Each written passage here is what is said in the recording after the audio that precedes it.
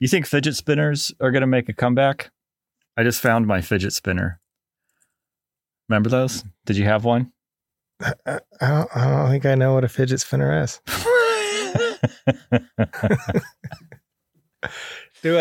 Should I? No. I mean, it was not that long ago. It was just sort of like last year, maybe 2 years ago.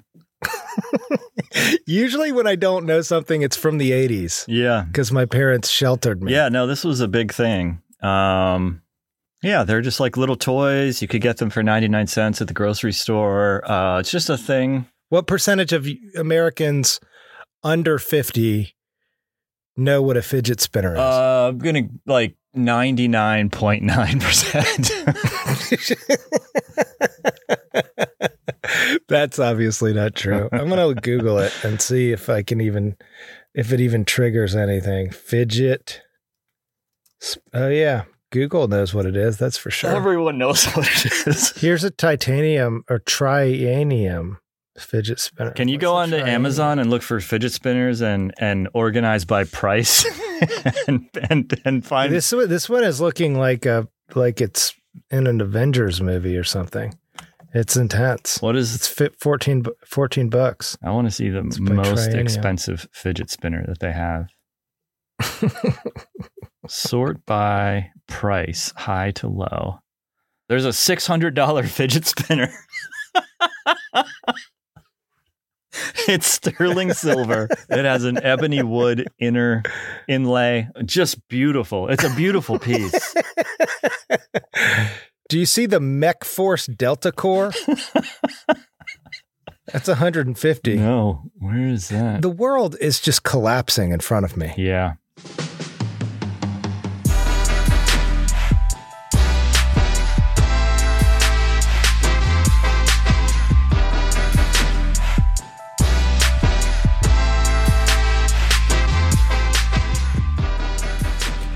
Welcome to Zero Sum Empire, the podcast that's taking a critical census of the roughly 540, mostly anonymous American billionaires.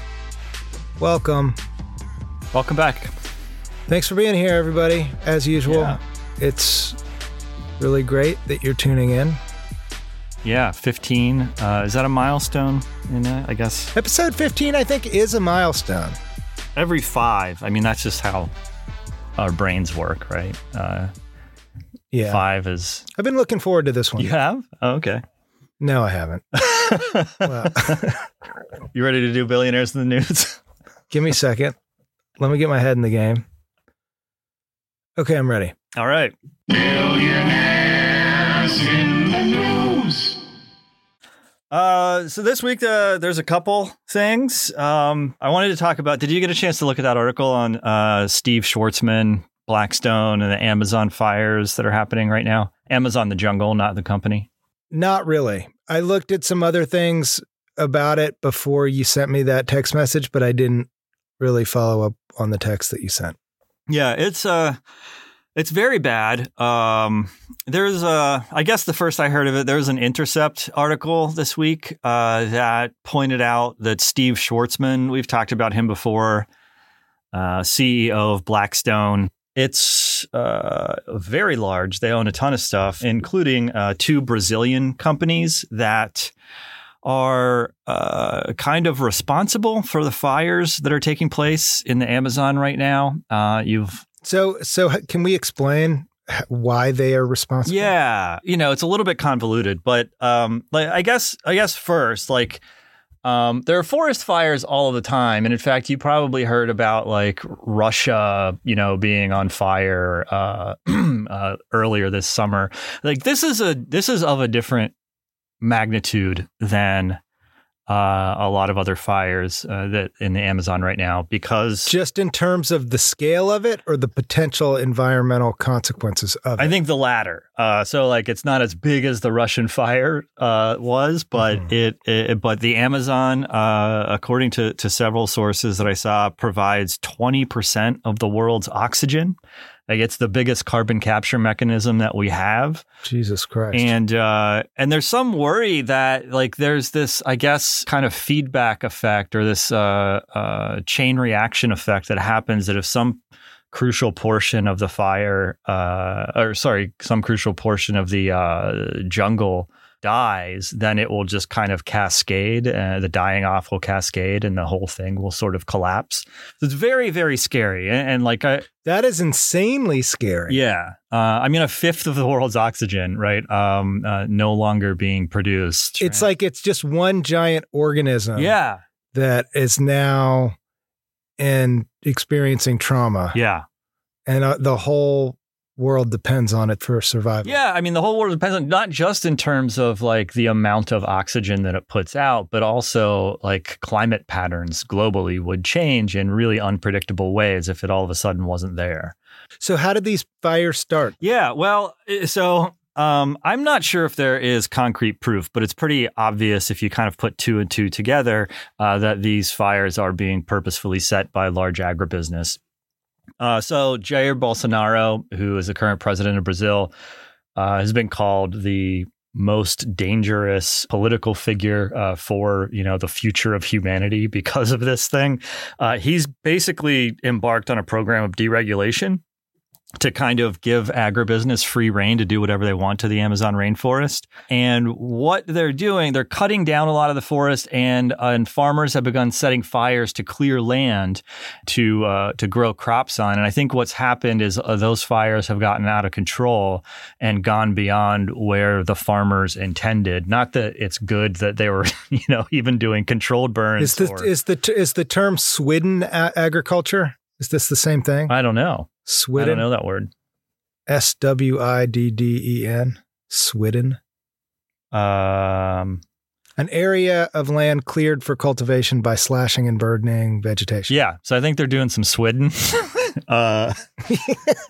Thanks for introducing that term. Basically, there are these large agribusiness firms that the reins have been loosened on by Bolsonaro. And you might ask, like, well, okay, but like why now? Why are they clearing this land? Why do they need more land?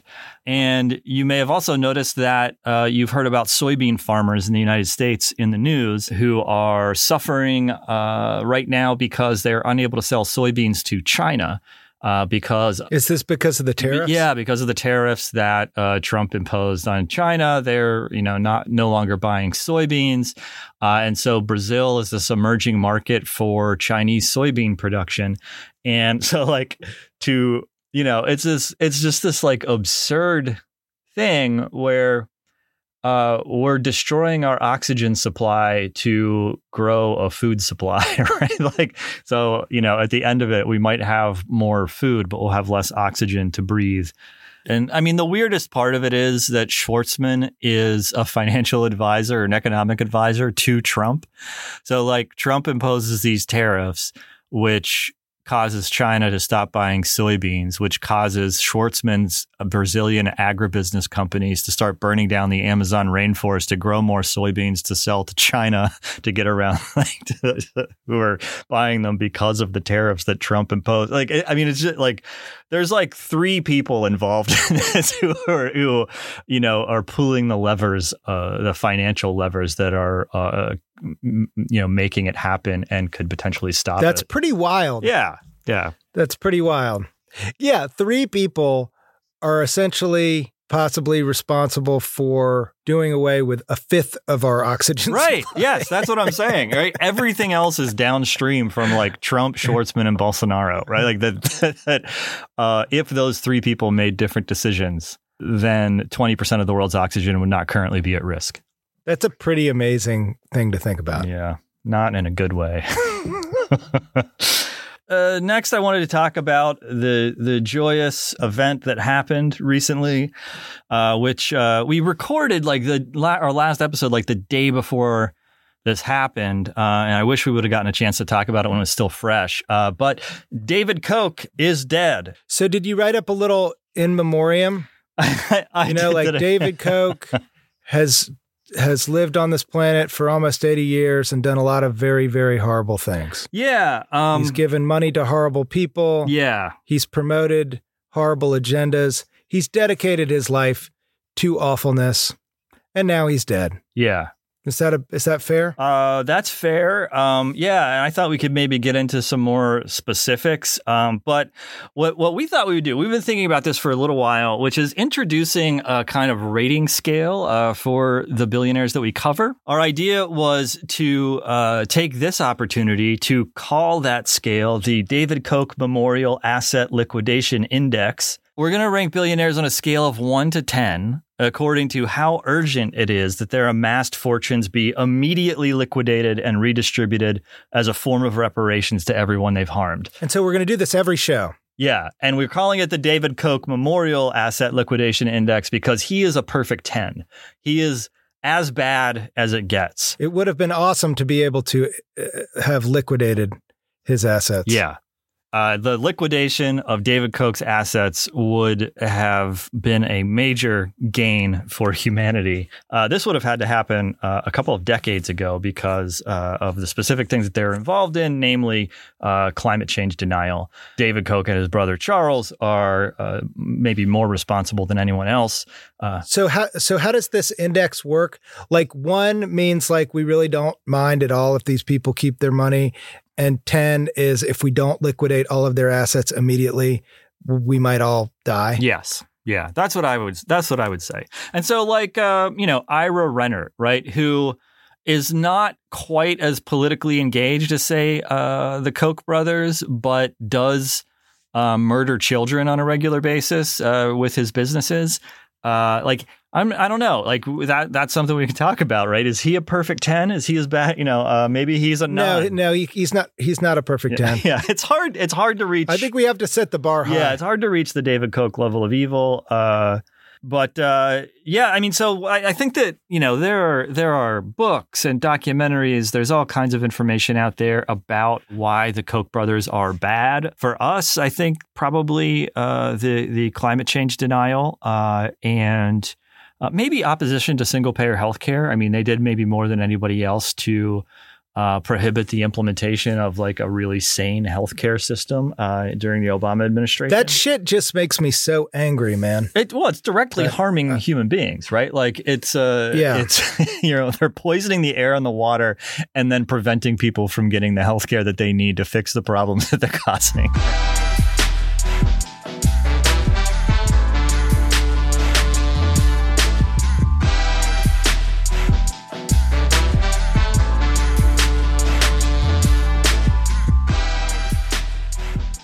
All right, Chad, who are you covering today? I'm going to cover Bharat Desai and Nirja Sethi. Okay. They are a married couple. They started the company Syntel together in 1980. What's Syntel? Is it computers? Sounds like computers. It is technology services, which is a very vague kind of umbrella term for a lot of different things that I'll talk about in a second. Okay. But they don't own it anymore. They sold it in 2017 for $3.4 billion to the French company Atos, A-T-O-S. Desai started out working at Tata Consultancy Services, which I hadn't heard of before, but it is the world's largest information technology service provider. How do you spell Tata?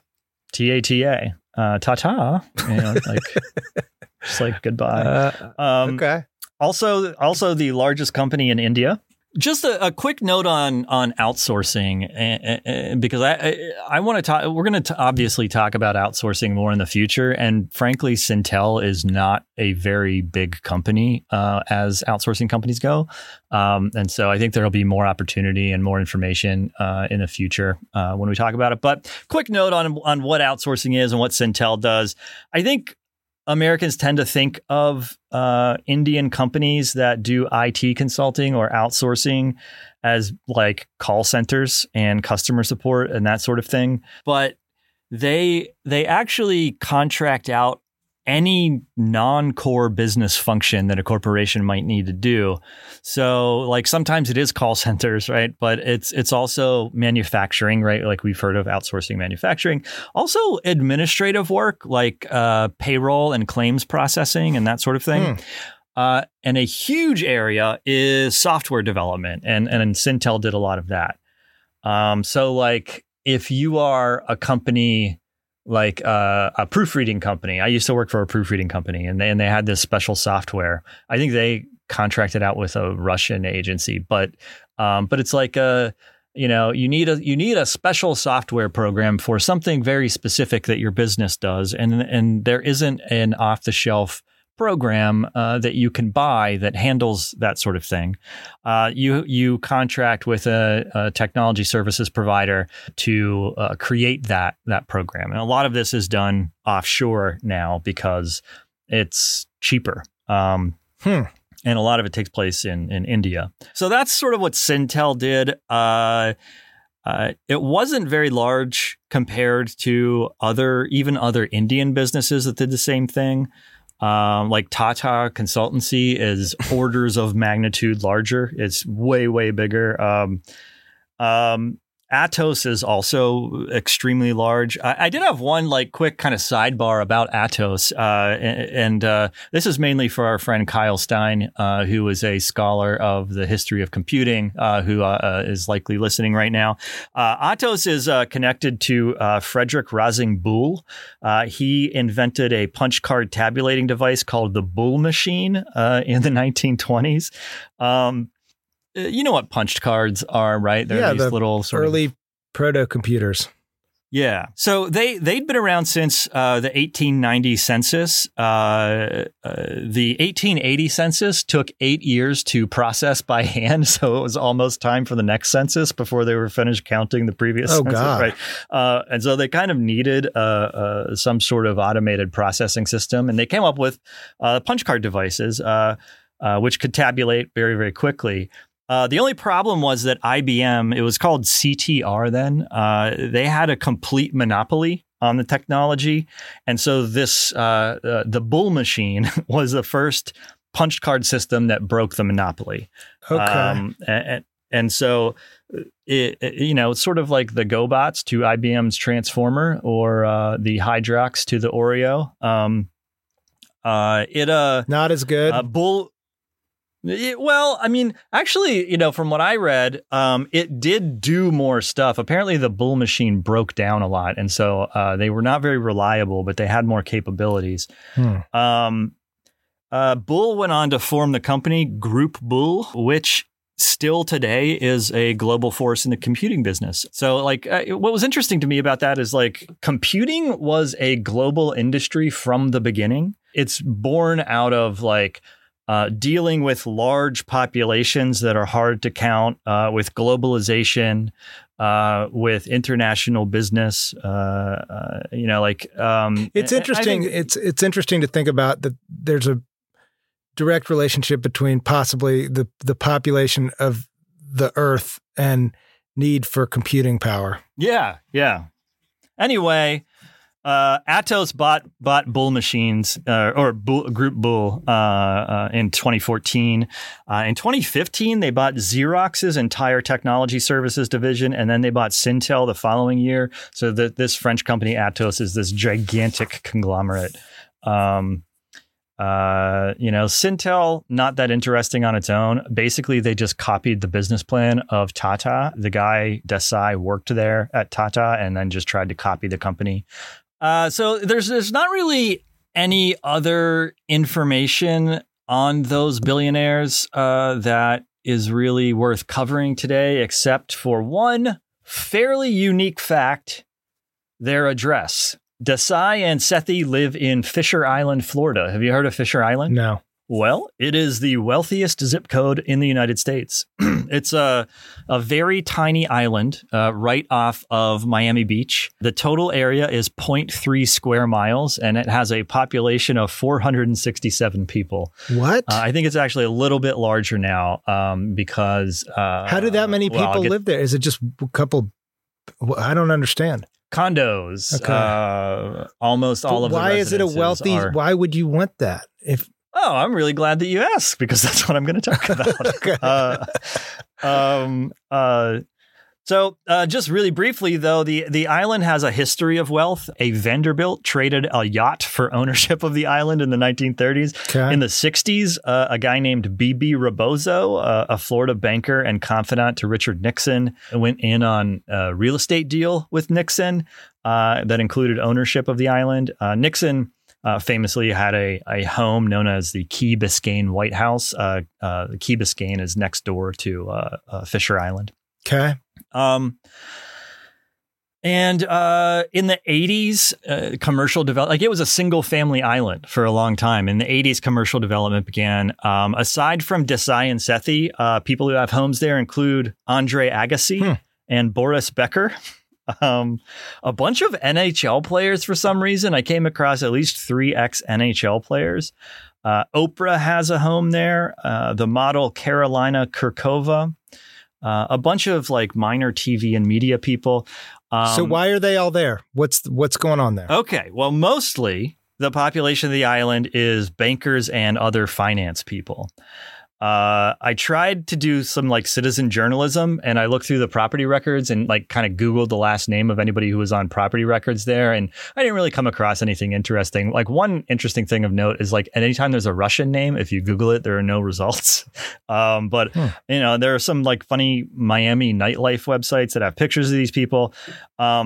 But there's a lot of finance people and bankers there because there's concurrently a huge surge in property values. They're already very high, but there's a huge surge in them and a huge surge in frequency of home sales in the island because Florida does not have a state income tax. What happened is that the Republican tax bill from 2017 eliminated the ability of wealthy people to deduct the entirety of their property tax from their taxes. And after the bill, you can only deduct up to $10,000. And that actually seems like a good thing. So you can't take a huge tax break just because you bought a really expensive house. Right. However, the change in law has led rich people to just start moving elsewhere where their tax burden will be reduced, places like Florida. So a recent Business Insider article calls them tax refugees, which is like a kind of offensive and messed up. But they're moving to like new places where they can reduce their tax burden. So I can't take this property tax deduction anymore. So I'm going to move to a place where I don't have to pay any income tax or something, right? And so they're not moving to Miami proper. They're moving to Fisher Island. Only 20% of the residents live there full time, like most people just kind of live there sometimes. But they can get the tax break even if they don't live there full time? If their primary residence is in Florida, yeah, they don't have to pay any state income tax. But this doesn't, they could live anywhere in Florida. It doesn't have to be Fisher Island. They could. The reason that they live on Fisher Island is because it's entirely cut off from the mainland. You can't reach it by any sort of bridge or anything. I see. So you can get there by a ferry that carries your automobile, but you have to have permission to get off the ferry and enter the island. Or you can get there by private yacht. They have a big yacht marina. Or you can get there by helicopter. Those are the only ways on. So you are just completely, you have a just rich people buffer around you. Exactly.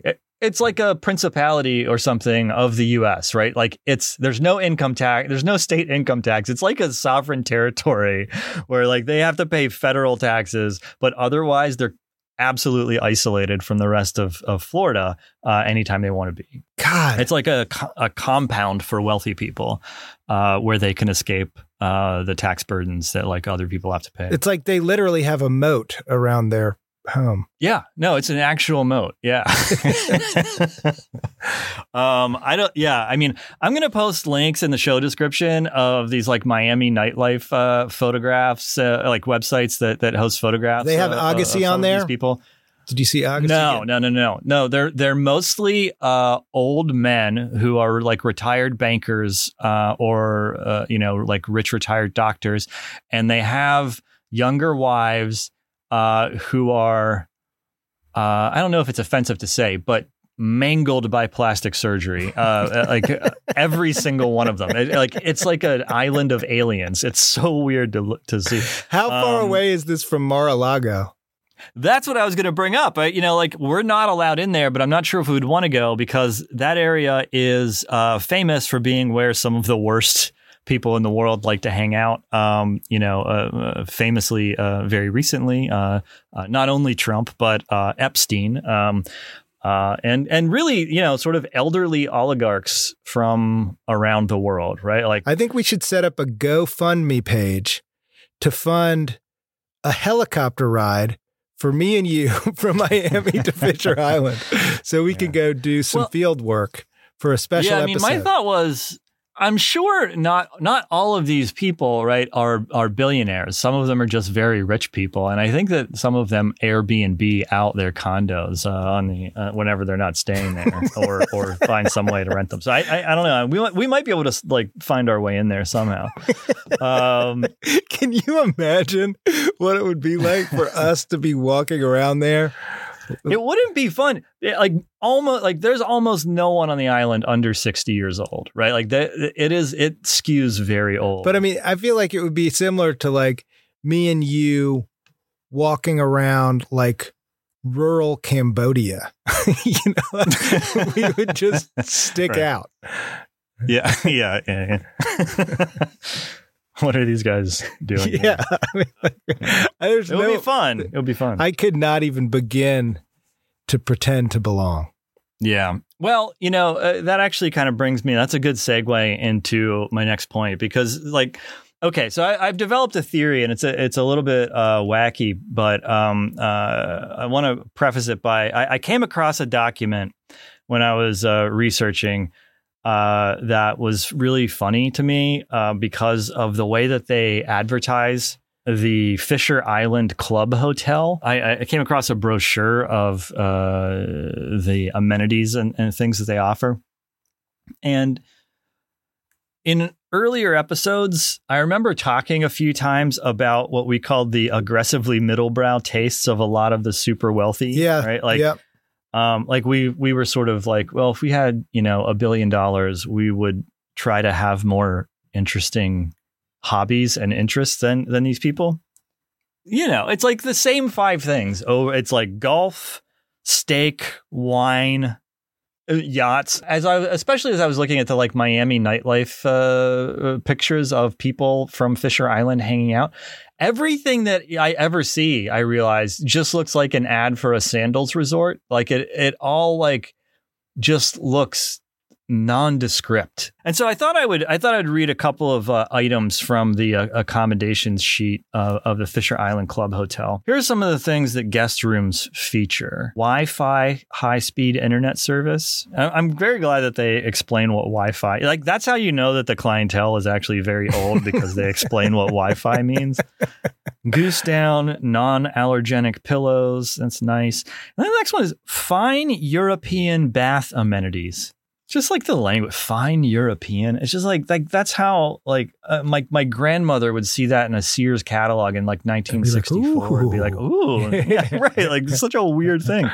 They have a private beach with butler service. Can you imagine being served by a butler as you lounge on a beach? I had in graduate school, me and Dan Faltasek had an idea for a reality show called America's Best Butler. It was basically, I think I remember you telling me a Chopped style competition to see who could buttle the best. I think it'd still be solid. I feel like that. Yeah, no, it's a great idea. There's a bunch of stuff about yachts, golf, and tennis. But okay, there's one sentence. It's the description for the grocery store on the island that really got me. Again, it's just such strange language to me, right? So, quote, the island market offers a variety of freshly brewed, great-tasting coffees, delights from the deli, organic fruits and vegetables, a bakery, caviar, a fabulous selection of red and white wine, and an assortment of the most wanted and unique grocery items. Yeah, that's the fine European whatever. It's just vague. Yeah. vague fancy. Right. Like, oh, we have caviar. We know what you rich people like, caviar. It's just such a strange, like someone is imagining what a rich person likes and being like, we have caviar and fine wine. But like, that is what they actually like. Right? But it's like lowest common denominator for the highest price point. You know? Yeah. It's like, I think it's not like pandering to people who have like true, whatever, it's sort of a bullshit phrase, but like truly refined sensibility. You know, people who know the difference between this and that. They're not actually trying to speak to those people. They're just trying to speak in general to people who want rich things. Yeah, which I think is most of the people on the island. And one last item, and this is just because I think it's funny. They have an observatory with a fully functioning observatory for a complete view of the planets and deep sky objects such as galaxies, nebulas, and double stars. A deep sky object such as galaxy. Yeah. I feel like someone Googled, like, what is an observatory? And they're like, you can look at things in the deep sky. Anyway, okay. So basically, right, like, so the reason I read that is like, there's just nothing unique or like, it's exactly what you would expect in this very kind of pedestrian like way, right? Like a thing like that to say. And this is where I'm going into my pretty hot take that connects to Jeffrey Epstein, and here's how it connects. So Epstein was widely known to have horrible taste. He wore sweatpants all the time. He wore these like very cheesy monogrammed shirts, like discounting the paintings and art that he had that was like of a sexually perverse nature of like young girls and stuff like that. The rest of the stuff that he had was like really boring. He was really invested in figurative painting, right? Like he was one of those guys who like looks at modern art and he's like, I could do that, right? And so he really liked realist, figurative, painting, landscape paintings. But he was he funded art schools that thought that. I think he liked human bodies. In a recent court testimony from his accusers, one of them made it a point to say he had such bad taste. And then, of course, there's Donald Trump, right? The undisputed king of bad taste. And like, it's very like, it's a assertive bad taste, right? Like they're performing, as we said before, this image of what they think a rich person is supposed to like wine, steak, golf, gold, right? And like any sort of ostentatious display. All right. Well, so my take, what if the bad taste is itself a misdirection strategy? What if they have this public facing set of interests that like are so repulsive, like so boring that no one's going to look into them any further, right? Like caviar, $900 for an ounce of fish eggs. Like, that's not for me. Polo. What is polo? Do you know? Tell me one rule of polo. Right. I don't know. But so what is your point? Yeah. I'm getting like golf. It costs a lot of money to play golf. Like golf is in some ways a middle class hobby, but like also very boring though. So what if billionaires are tricking us into thinking that they like all of these very gross and very boring things, so we don't look any further into their interests and discover that what they're actually interested in are just different types of sexual criminality? Dude, right? I can't. So, okay, stick with me. Oh my God. What I'm arguing, I'm stealing the logic of Pizzagate, right? Like the thing about Why Pizzagate would you do that? Because I mean, first, Pizzagate is real. It just like they just got some of the details wrong, right? Like the problem is like nobody's ever going to use pizza as a code or have a sex ring at a pizza place because pizza is objectively good and interesting and people will pay attention to pizza. But like if I was a billionaire and I wanted to use some sort of food code for sex crimes, I would do like caviar, right? Or wine, right? Like maybe caviar is like child trafficking, and wine is like slave trading or something, right? Like that, like use things that don't draw attention, right? Like so like, that's my theory. My theory is that like basically Pizzagate is real. They're all sex criminals, and the reason that they're interested in these things that are boring or gross is because those are the codes that they use to communicate their crimes. I mean, I don't even know how to talk to you. Is that too much? Yeah, it's too much. It's fucking way too much. It's maybe not an airtight theory, but I just thought I'd throw it out there as a possibility. So what are we going to rate these people? Let's bust out our new Coke Asset Liquidation Index. I think these people rate really low. They started a relatively small business. It got purchased for a big chunk of money. And so like they kind of became billionaires just from selling a business they started. And then they moved to a terrible place in Florida. So it's like 2. Maybe a 2? I thought you were going to say 4. Wow. 2. I'm not sure we're ever going to come across another 2 again. I think probably a 3 is closer to accurate. I don't know. Okay, so let's average it out. No. I think that we both get to rate them. That gives that makes them a 2.5. 2.5. I just feel like 2 is really low. All right. Well, they're a 2.5.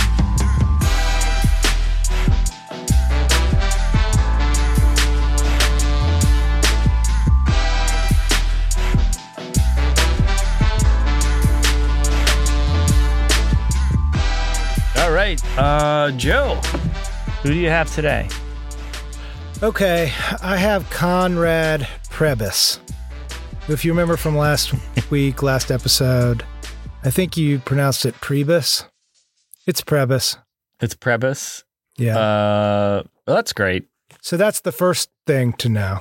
Mm-hmm. The second thing to know is that he's dead, which is sort of a recurring thing. Again. Yeah, I know. I mean, these guys, they're all so old. This is, what have we done? 20? No. Well, when's our list is from 2016? Our list is from 2016 or 2017? 2016, right? No, I think is it 2016? Yeah. I mean, I don't think it's that old. You've got you're the list, man. Prebys died in 2016, so maybe this is a 27. I don't know. He died in 2016. Is our list really that outdated? Okay, I got to fix this. Yeah, it is that outdated. Yeah, he died 3 years ago. Actually, over 3 years ago. That's my bad. That's why 10% of the billionaires that we've covered so far have been dead. I mean, 3 out of 30 have been dead. I'd like to see like a histogram of billionaires' ages. Because they are characteristically old. Yeah. I bet I bet billionaires die at a greater rate than the average members of the population. Really? Why do you think that? Just because they're so old. Oh, like if your average billionaire is like 88. Yeah. That's the thing. There's a grip of them that came up with like Michael Milken, and there are so many that are exactly the same age because of deregulation in the 80s, and they made a fortune, and then they invested that fortune, and then they became billionaires, and now they're all between like 75 and 85. They're all dying like David Koch. Yeah, good.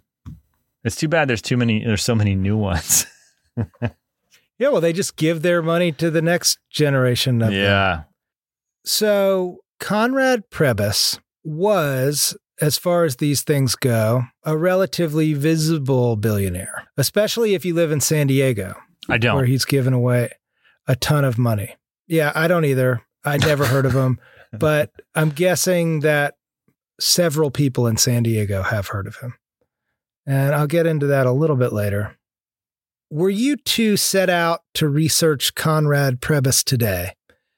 The first thing that you would learn about him is that when he died, he cut his only child, Eric Prebys, completely out of his will. And this set in motion a very intense, very public legal battle over his inheritance. Do you know why? Well, the backstory is kind of interesting. So, all right. Way back when, Conrad Prebys, he was like a drunk and his marriage was failing, and that led to a divorce. He owned a pizzeria in South Bend, Indiana, sort of sometime around this time. But essentially, he right. ditched out on his family when his son, Eric, was 2 years old. Okay. And when Eric was a teenager, when he was 16, he did the thing that teenagers sometimes do and tracked down his dad, who at this point had gotten sober and had made a ton of money in the construction business. And they apparently patched things up and cultivated a relationship. And Eric grew up to be a physicist, a professor and a director of a nuclear lab at UC Davis. All right. And according to Eric, he and his dad had a really healthy relationship over 3 decades. They apparently got along well and would see each other every year, and everything seemed hunky-dory. And then, bam, Conrad Prebys dies and leaves Eric nothing. And I guess Eric had been under the impression that he was going to get a significant check. That's interesting. So, yeah. So Eric's contestation of the will was ultimately settled for something like $15 million, but there was a lot of nastiness that ensued with Conrad's longtime partner, who was fighting this thing tooth and nail. And it made a lot of headlines because it's it's sort of a gripping story. But so the moral of this story, as far as I can tell, is that Conrad Prebys was a deadbeat dad who faked liking his devoted and successful son before cutting him out of the will ruthlessly. And maybe there's other versions of it, but that version seems to hold a certain amount of water. Well, do you know anything about Prebys's the elders' politics, or is it some sort of I don't want you to use my fortune for what I conceive as evil? That's an interesting thing to think about. Perhaps. I don't know what his attitude is about nuclear physics or what objections that he might have had to his son's I'm against physics. Profession. That's going way out on a limb of projection. That's interesting, but I have no idea. What I do know is that to the extent that Conrad Prebys is going to be remembered at all, he will likely be remembered very differently from the deadbeat dad that I described a moment ago. Oh, okay. And the reason for this, going back to the beginning of the segment, is that he caught the philanthropy bug late in life and started to give away an insane amount of money all over the place, but concentrated in the San Diego area. So this was a guy thinking about his legacy pretty hard, Totally. Right? And so the son relationship has to figure into that in some way. Yeah, so maybe we can come up with some theories, but before we do that, I wanted to offer a selection. This is probably an incomplete list, but a healthy selection of buildings and big rooms that are named after Conrad Prebys, to give you a sense of what he was doing with his money for the last couple of decades of his life. You ready for this? I'm ready. Conrad Prebys Performing Arts Center, Conrad Prebys Theater Center, Conrad Prebys Escondido branch of the Boys and Girls Club, Conrad Prebys Aztec Student Union at San Diego State, UC San Diego State Conrad Prebys Music Center, UC San Diego Conrad Prebys Concert Hall, UC San Diego Conrad T. Prebys Auditorium, Indiana University Conrad Prebys Amphitheater, Prebys Cancer Center at Scripps Mercy Hospital, Prebys Cardiovascular Institute. Not exactly a room or a building, but this is definitely worth mentioning.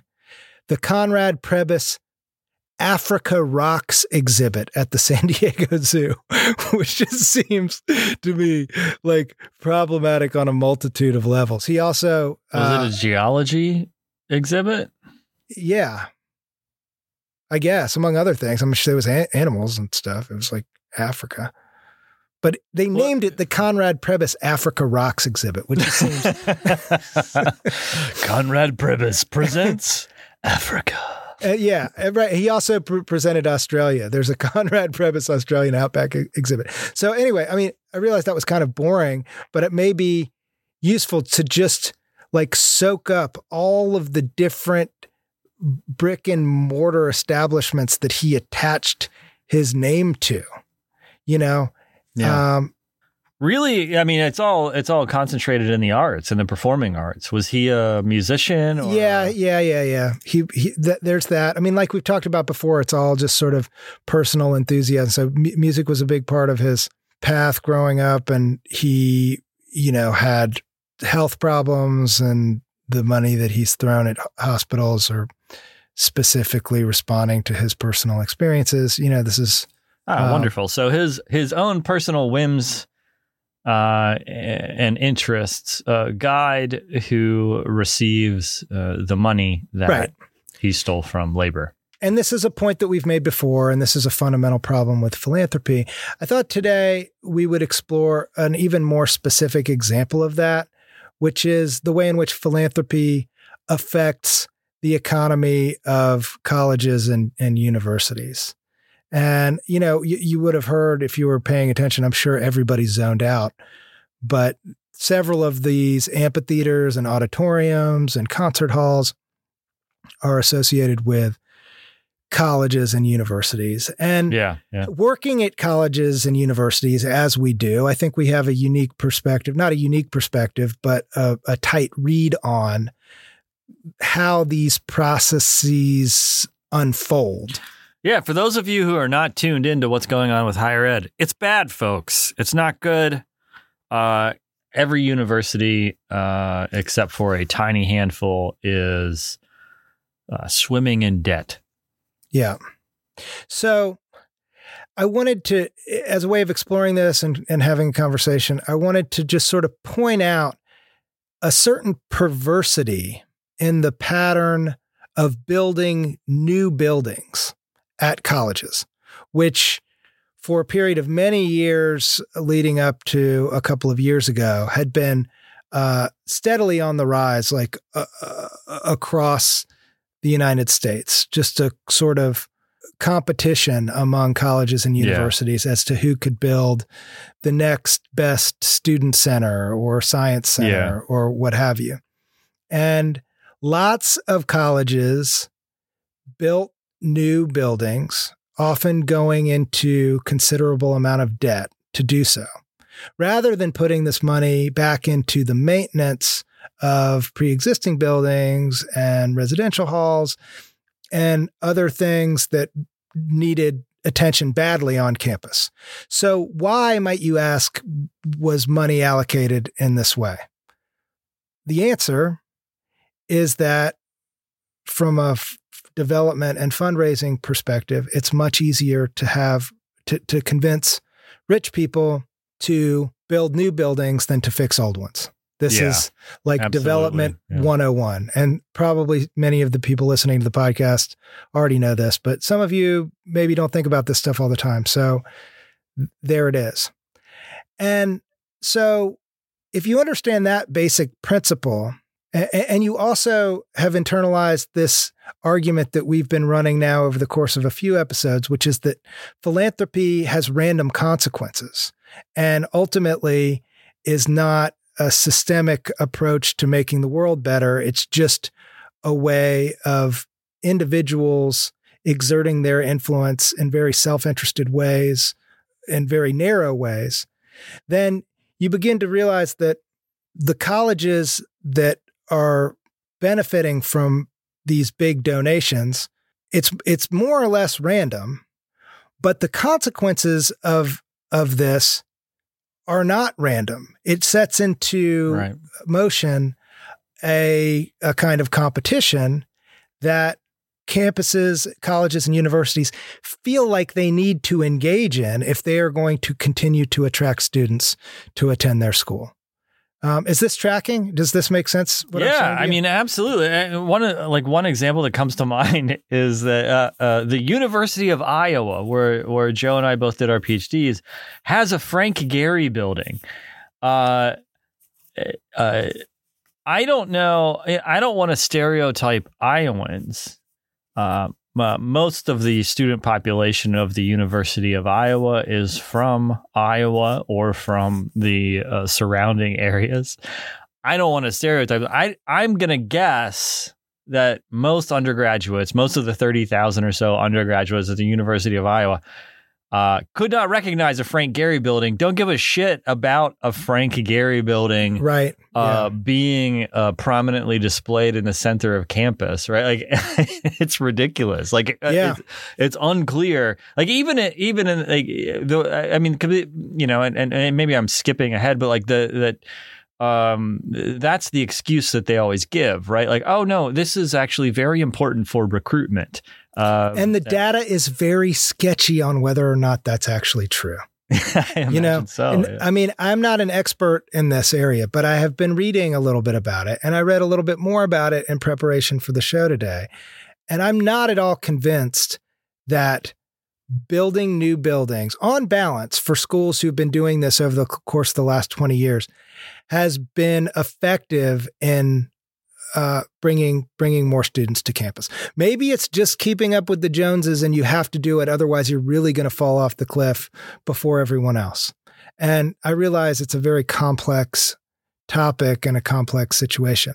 But to sort of repeat my main argument point here, the data is not obviously clear that by building new buildings, you will bring more students into your institution. And, there are lots of costs associated with building these new buildings. So sure, you've got to get the money to build it. These are things that cost tens of millions of dollars. If you don't do sufficient fundraising, you're going to borrow the money and then you're going to have really, really hefty interest payments to pay for decades to come, which can be absolutely debilitating to your annual budgets. Beyond that, here's a really interesting statistic that I found that was sort of eye-opening. Roughly 2/3 of the lifetime costs of a new building accrues after it opens in the form of operations, maintenance, utilities, and finally demolition. What I just said was actually a direct quote from a Chronicle of Higher Education report that came out last year. But, you get all the money together to build the building. Maybe you're paying interest on the money that you borrowed. And then almost as much is going to be required to just deal with that building over the course of its life. And obviously buildings serve a purpose and they function and make the community a more desirable place to be in all sorts of ways. But colleges and universities are also notoriously bad and dumb about space management. So they'll build new spaces and then have all of these old spaces that are more empty than they should be and still require heating and maintenance. And all of this just is a drag on the financial resources at a time where a lot of these colleges don't have any spare resources at all. Right. And why does this matter, right? Like, why does it matter that resources are being allocated to campus infrastructure, right, and not other things? It's because, as people may or may not be aware, what's happening at campuses across the United States is that the hiring practices over the course of the last 20 years or so have changed radically on most campuses of the United States. Today, something like 80% of faculty at universities across the U.S. are not tenure-track faculty, which means that they are that 80% of the people who teach at universities are on year-to-year contracts. Many of them working part-time, many of them not getting benefits or getting meager benefits. Not only that, but even tenure track hires often in many states make less. This is a stereotype that people have that if if you're a professor, you make a lot of money.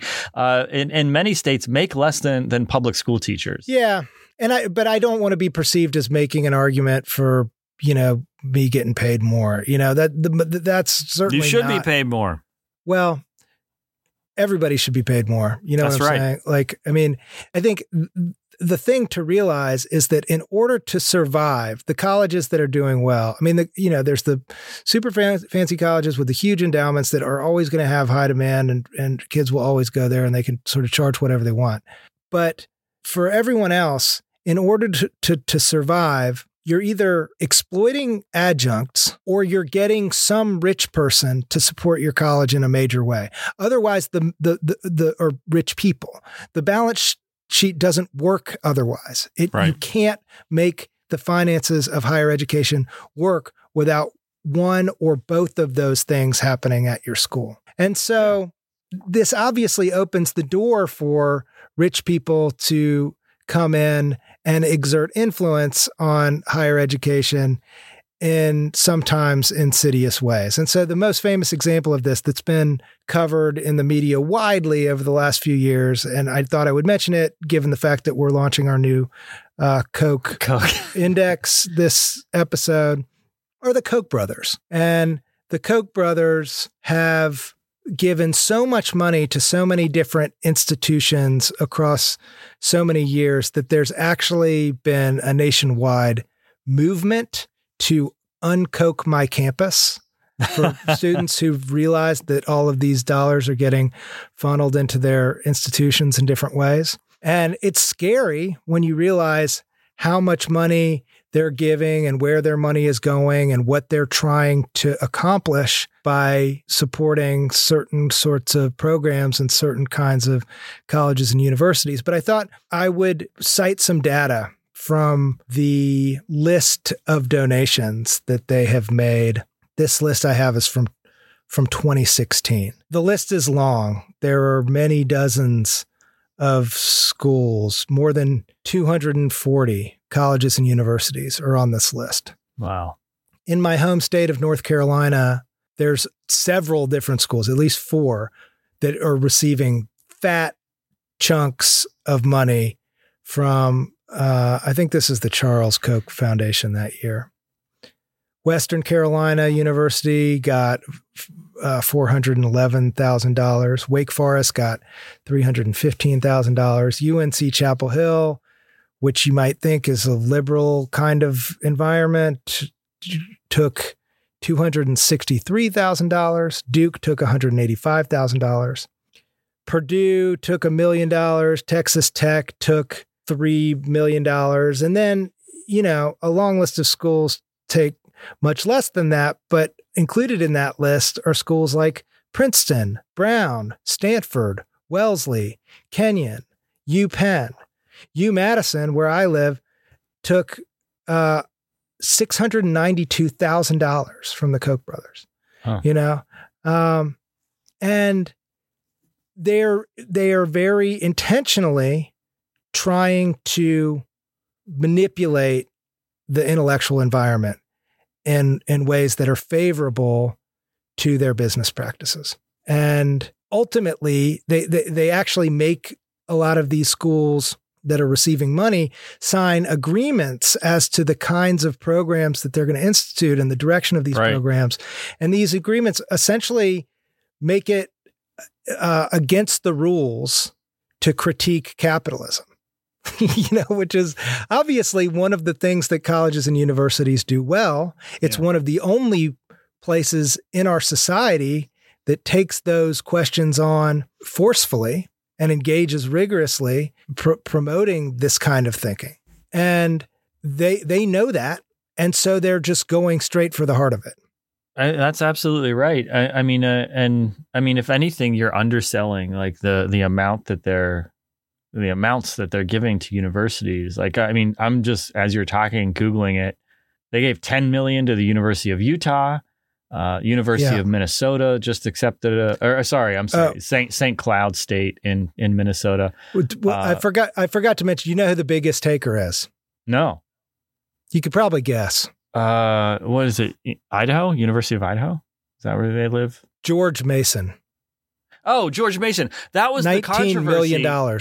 Right. That was the controversy that they had veto power over who got hired in particular programs at George Mason. And it was a huge controversy, right? Like, and apparently at the University of South Florida, Florida State, that same sort of thing is happening.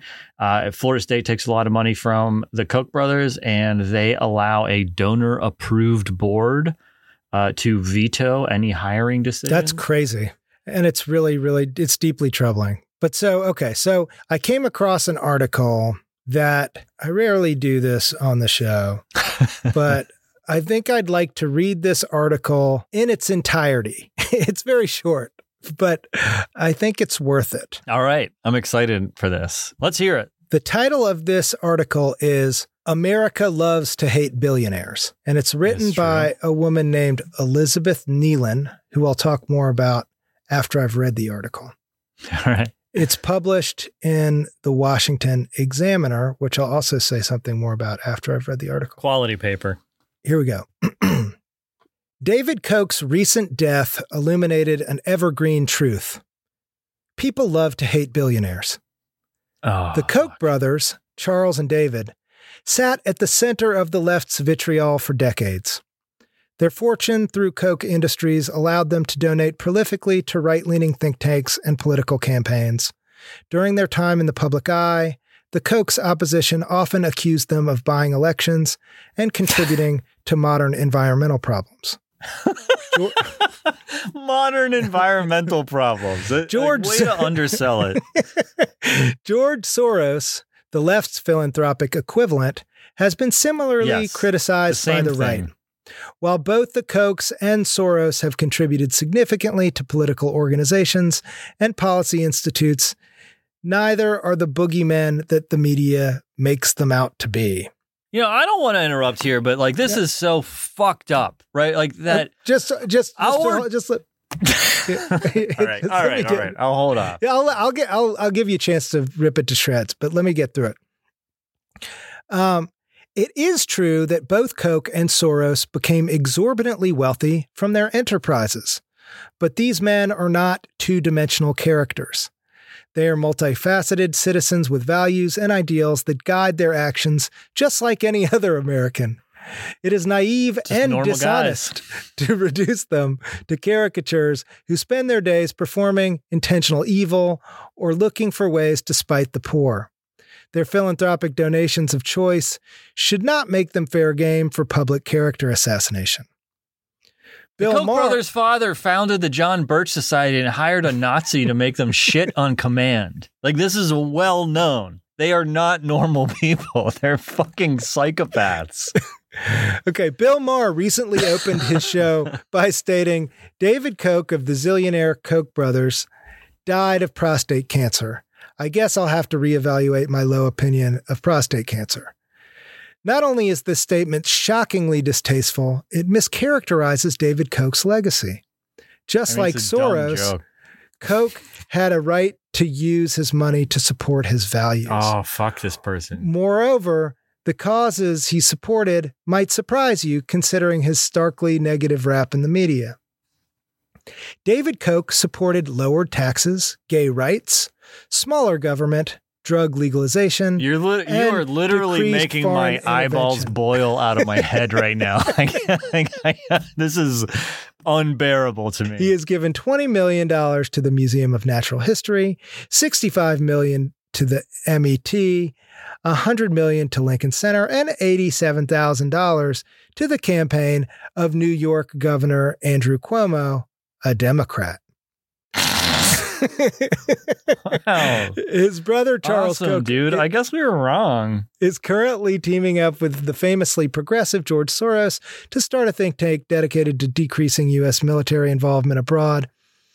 This bipartisan effort is coming at a time when politics is becoming more polarized than ever, with right and left coalitions increasingly rare. However, the two men are putting aside their differences to bankroll what could be an encouraging return to a more sensible U.S. policy abroad. We're coming to the end. Indeed, Soros and the Kochs are billionaires. They have fortunes at their disposal, and they generously give to causes they support. But the argument that they are intensifying partisan divides through their philanthropy is as simplistic as it is erroneous. Their policy interests and legacies are multifaceted and should not be boiled down to a sweeping statement about their moral character. Condemning billionaires based on their wealth and political leanings is a straw man. In this country, we are allowed to support causes with our resources as we see fit. Next time you hear Bill Maher thanking prostate cancer for killing a billionaire, ask why. Are Soros and Koch being justly condemned, or are we burning their effigies out of habit? Sorry to put you through that, but I thought that's some of the dumbest shit. Well, so before you do anything more, let me just say that the Washington Examiner published this article. It's written by an undergraduate at Clemson University, who is the editor of the on-campus newspaper, The Sensible Tiger. If you remember a few weeks ago, I had a kind of moral dilemma about how savagely to critique P.J. McGarko's student film. Quick aside, the website's down, so he found out, by the way. Oh, really? Yeah, he took the website down. You're kidding. Nope. You get a 404 if you try to go to that website now. Wow. Yeah, you can't punch down, right? And this is an undergraduate. That is a deeply misinformed article. But she's an intern now at the Cato Institute. Okay. Well, so you're not punching down anymore because. And she just got published. You know who owns the Washington Examiner? Wasn't it Philip Anschutz? Exactly. It was Philip Anschutz. Yeah. So I thought that was an interesting connection.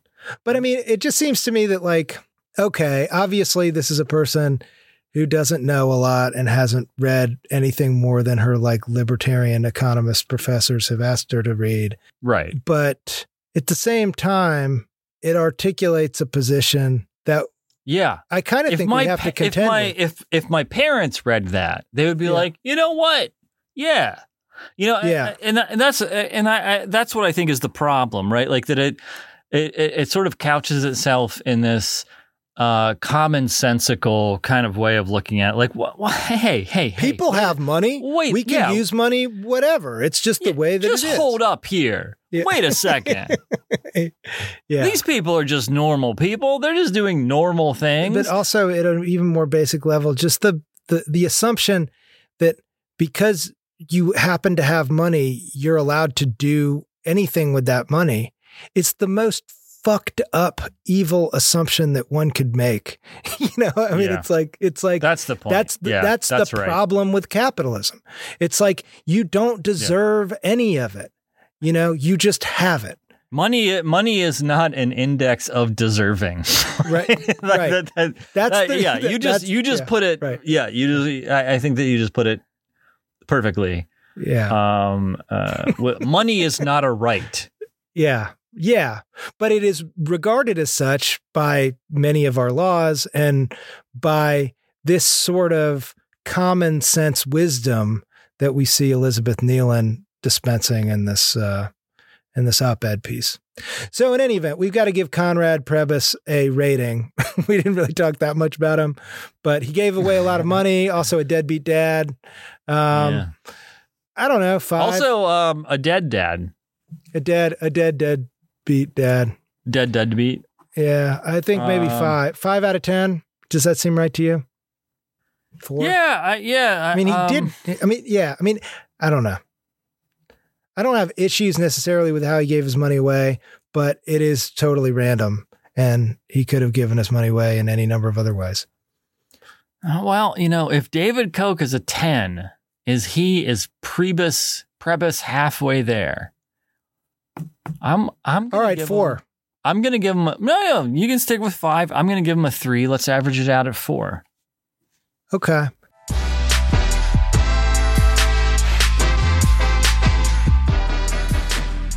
Okay. We got to spin the wheel for next episode. You ready to spin that wheel? Yeah, let's figure out who we're going to research here.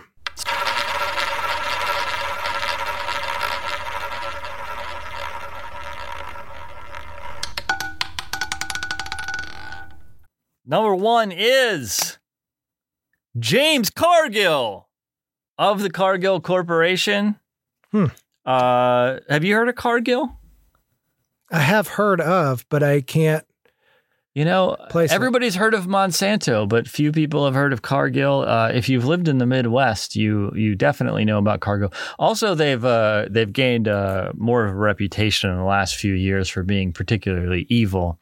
I've lived in the Midwest for years, and I've heard the name, but I couldn't tell you what it is. Well, they have facilities everywhere. You probably driven past the signs. Mm-hmm. Noticing right now that James Cargill is only one of the Cargills on our list. There's also Austin Cargill II, who is the great-grandson of the founder of the company. They're both great-grandsons, actually, now that I see. Let's spin that wheel again. Paul Fireman, founder of Reebok. Ooh, can I do him? Absolutely. Well, maybe you should do him, because I did a sweatshop one. Frankly, I really like the agricultural ones, and I would like to do Cargill. Okay, I'll do. Yeah, I'm sort of curious about Reebok. All right, they sold the company to Adidas. Maybe you know this. I didn't know this, but they sold. Reebok was sold to Adidas for $600 million in 1999. So, I think currently owned by Adidas. Yeah, so you get to work with both Reebok and Adidas. I think there's something I can do with this. Nice. Well, this is great. Thank you guys for listening to The Bitter End. As always, we really, really appreciate your support. Follow us, retweet us, tell people about the podcast, do the likes. All of that stuff is really helpful if you can muster up the energy to do stuff like that. Anything else you got for him, Chad? No, just a big thank you. Thanks for sticking around.